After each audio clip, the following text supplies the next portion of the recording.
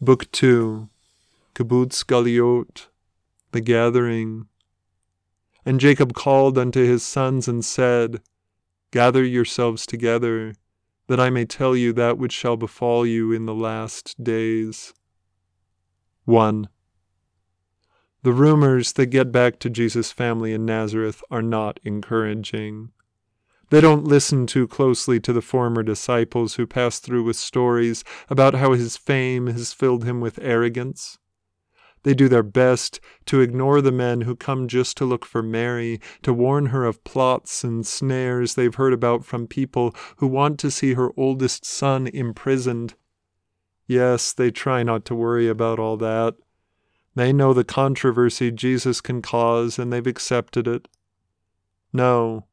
What worry them are the details they hear from the travelers most hopeful about Jesus. Mary asks these people a litany of questions about her son. Where does he sleep? How many hours is he sleeping? How does he keep warm at night? How does he stay healthy if he's always surrounded by the sick? Is he eating enough? Even his most ardent admirers have to throw their hands up against the river of her words and are forced to admit, with more than a little shame, that they've never paid enough attention to his condition to give her answers. But Mary is not the kind of woman who gives up. Think carefully, she tells them. What was the last thing they saw him eat? Nothing? How long were they watching him? How many people would they say were in the crowd?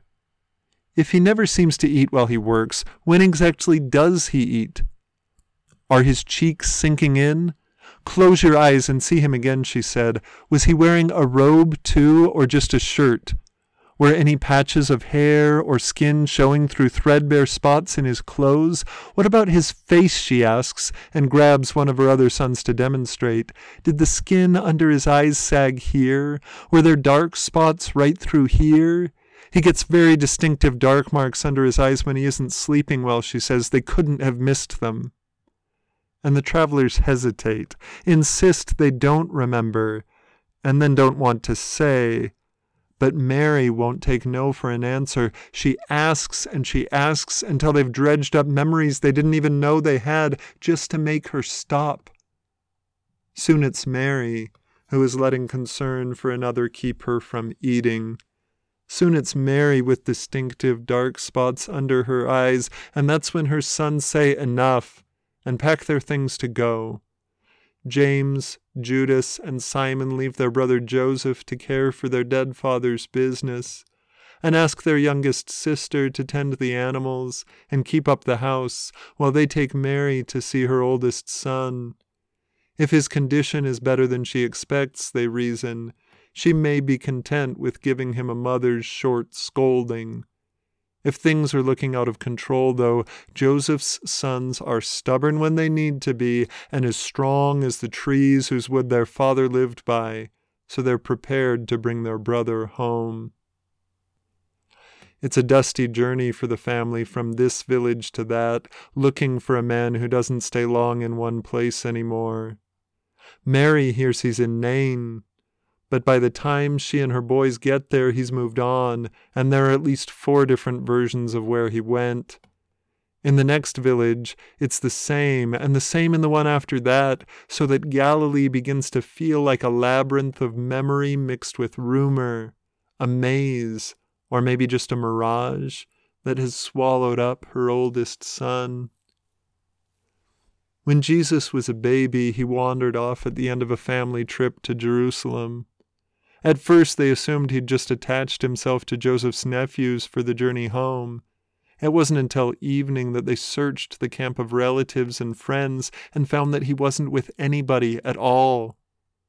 Searching for Jesus now, Mary remembers how she spent the next 3 days growing more and more desperate, how it hurt more every time they reached a new place where her son could have been but was not. Searching for Jesus now, Mary remembers how the boys cried then at night because they missed their brother, how she told them not to worry, that she knew they'd find him. Yes, she'd comforted them until they fell asleep, and she was free to cry herself to sleep in Joseph's arms. James, Simon, and Judas aren't crying this time, and their determination is a great relief. They quickly decide it's no use trying to go everywhere people think Jesus must have gone, and decide to pay attention to how much people talk about him rather than what they say. Soon they're following a trail of talk that grows stronger as they move from where he was toward where he is until they reach the last village and there's no talk at all. The strange quiet of this village tells them more about their brother's work than all the rumors and stories they heard on the way. Here, everyone's left their lives. In this garden patch, weeds find unexpected reprieve. By that workbench, wool must wait for the hands of its everyday destiny to spin it into thread. Yes, everyone's gone to the wine house, where the tables have been packed against the walls, where bodies are pressed tighter together than they have been for years by the force of an overwhelming thirst. And though there is no wine being poured today, and no space in the house to pour it, eyes drink in the spectacle of miracle, of the impossible rendered ordinary, and are intoxicated. Ears savor the strange tastes of this master's surprising words. From the outer edge of the crowd, where 3 dust-covered brothers and their mother stand, it looks like this.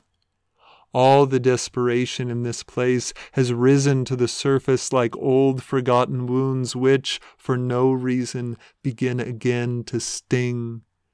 Decades of remembered pain swirl around their son and brother, who wears a tattered shirt and no robe at all, who is still as thin as if he'd just returned from 40 days in the desert, who deposits the darkness he draws out of people's lives in deep pools beneath his eyes.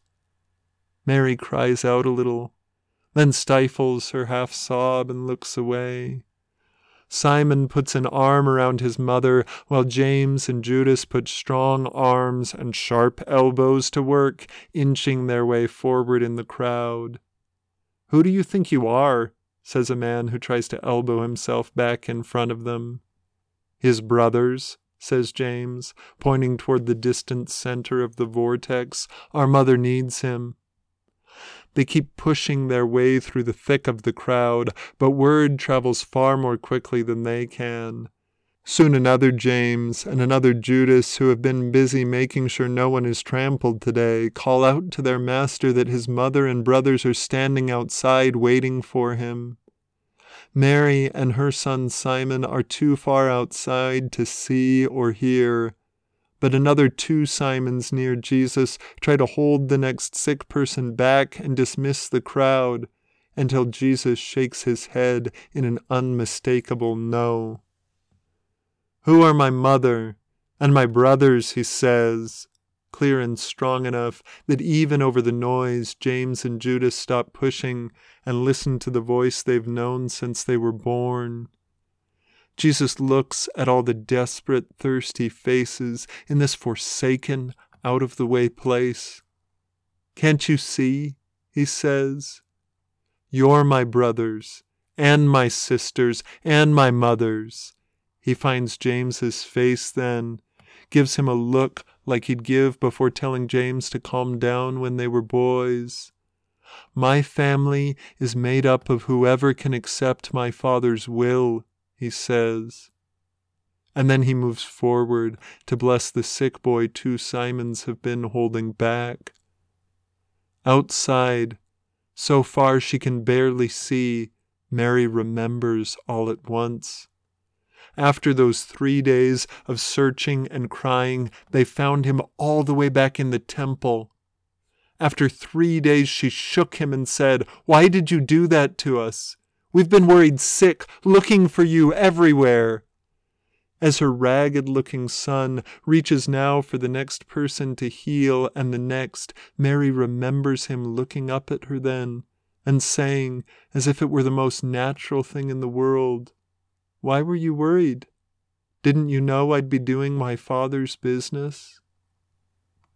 In the wine house, the crowd goes crazy with rejoicing and desire, seeing so many healed so quickly. The villagers start pushing forward again, just as James and Judas start pushing their way back out of the crowd and toward the only mother they know.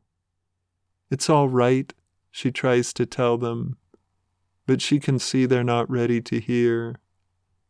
"Let's go now," they tell her, their own forgotten pains having risen, as if by contagion, to the surface. Mary isn't normally one to give up, but she doesn't object. She lets them lead her home, because she can see they're hurt, and she knows there are things she'll need time to explain to them, and because, after all, she worries about more than just one of her sons. That night, Jesus leads his followers out of town, off the road and onto a narrow path worn into the hillside by goats and sheep, until he finally settles on a campsite. He lies down, but John can tell that he isn't sleeping, though he pretends to sleep for more than an hour until even Judas has finished praying and half closed his eyes. When only Peter is still obviously awake, keeping the first watch, Jesus slips out. John nudges his brother awake. By the moonlight, they can just see Jesus, just see that Peter has left the campsite and is already following him, and they hurry to catch up. Peter notices them and motions them forward, but Jesus doesn't seem to notice anything, just heads further into the hills, up a slope and then over a crest into a still steeper walk up the next incline. "Where is he going?" James whispers to Peter, but Peter says he doesn't know. They try to keep up, but Jesus seems to move faster and faster as they become more and more exhausted until he's practically leaping up a mountainside. He moves like a deer, thinks James, a deer that has sensed danger and is retreating to a high place. He looks at peace, thinks John, like a captive who has finally been set free. But Peter only wonders how Jesus can climb so quickly. Peter's legs feel like trees being uprooted with each step, and he wonders how long he can go on. That's when Jesus turns back for the first time. Peter stops, grateful to finally rest his feet. James and John stop beside him when they see their master looking back. "Thank you," says Jesus, "but you don't need to come any further. There will be times for you to follow me up mountains. For now, just rest." So they do. They lie down and sleep at the base of the last foothill while Jesus climbs like a deer into the mountain for the night. Back at the camp, Andrew is a little worried when he wakes for his watch to find Peter gone. But when he sees that Jesus, James, and John are gone too, he assumes they've gone with a purpose. Early in the morning, Jesus comes down the slope to wake the 3 who followed him. Then he tells them 9 more names and asks them to come back to the foothill, bringing those 9 men with him. 12 men gather around Jesus, who tells them how to heal the faith-filled sick. 12 men gather around Jesus, who tells them it won't be long before he sends them all through scattered Israel as his messengers. 12 men gather around Jesus, who blesses them the way a father might bless his sons when he feels he is about to die. To the Simon he named Peter, who still worries about his wife and her mother, he says, "When you go out, take no money with you. Don't even make a fold in your shirt as a pocket for it. Didn't the sea provide fish for you? In the same way, the men you catch like fish will provide you with all you need, with food, with shelter, with a shirt to wear, if not always a robe." Jesus looks at Andrew's shirt and smiles. "You've tied knots into a net fit for your new labor. I charged you nothing for the secrets of those knots.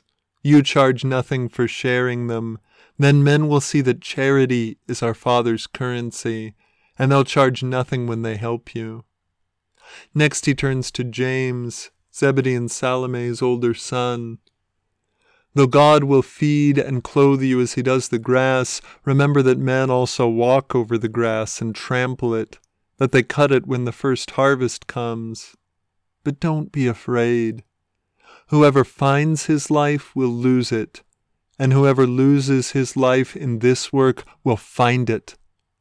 To James's younger brother John he says, no matter who dies, I'll tell you this. Some of you standing here will live to see this world end. That's when tears start to glisten in the morning light across the face of Andrew's friend Judas, who grew up in a slum hidden under the temple's shadow. Jesus turns to this Judas. I've told you privately, but soon you'll proclaim it openly. God's kingdom is here. To Philip he says, go show them the things Isaiah promised. The eyes of the blind will be opened, the ears of the deaf unstopped. The lame will leap like deer, and the tongues of the mute will sing, because waters have broken out of the wilderness, streams out of the desert places. And to Nathanael, who cared for his father's crops and orchard, he says, when you go out, you'll feel like a farmer who plants a seed at night and then wakes in the morning to find it fully grown. When the earth herself does the work, all that's left to you is the harvest. When the time comes for you to go away from me, he says to the 12, find places to stay the way Thomas has done. Ask carefully in each town, see who's prepared to receive the blessings of a host. Then he turns to Thomas. If a house or village accepts you, the peace I send with you will rest on them. But if they refuse you, it will return to you. Wrap yourself in that peace and sleep soundly under the protection of the stars. But don't think, he tells them, that I've only come to bring peace to the earth, because your words will also be like a sword, dividing mothers from daughters, fathers from sons, turning this brother against that one. He turns to the southern Simon, and when the mouth carries a sword, he says, what need do the hands have for one? And to the other Judas, the one whose big chest holds a bigger heart, he says, don't be afraid of what men can do to your body. Be afraid of what they will try to do to your soul. Jesus speaks next to Matthew. You've kept a ledger with the names of those you bought responsibility for, and you've been ready to forgive their debts when they come to you. But the ledger you'll keep soon for me will be the book of life. Won't those who know their debts in that book want to see you? Finally, he turns to the other James he called. When you look for people who have ears to hear, he says, remember the story I told in Matthew's house. Son of Alphaeus, I tell you again, the last will be first, and the first will be last. Peter and Andrew, James and John, Judas from Jerusalem and the southern Simon, Philip and Nathanael the farmer's son, Matthew and Thomas, the broad-chested Judas, and Alphaeus' James, these are the 12 Jesus calls to the hill. The 12 he gives his power and makes his messengers. The 12 he will keep as close as if he were a boy again and they were his brothers, until he asks them to leave and to gather his scattered people once more. 2 named James, 2 named Judas, 2 named Simon. Is it only a coincidence that half of the closest brothers in Jesus' new family share names with his first brothers, brothers who left with their mother only yesterday?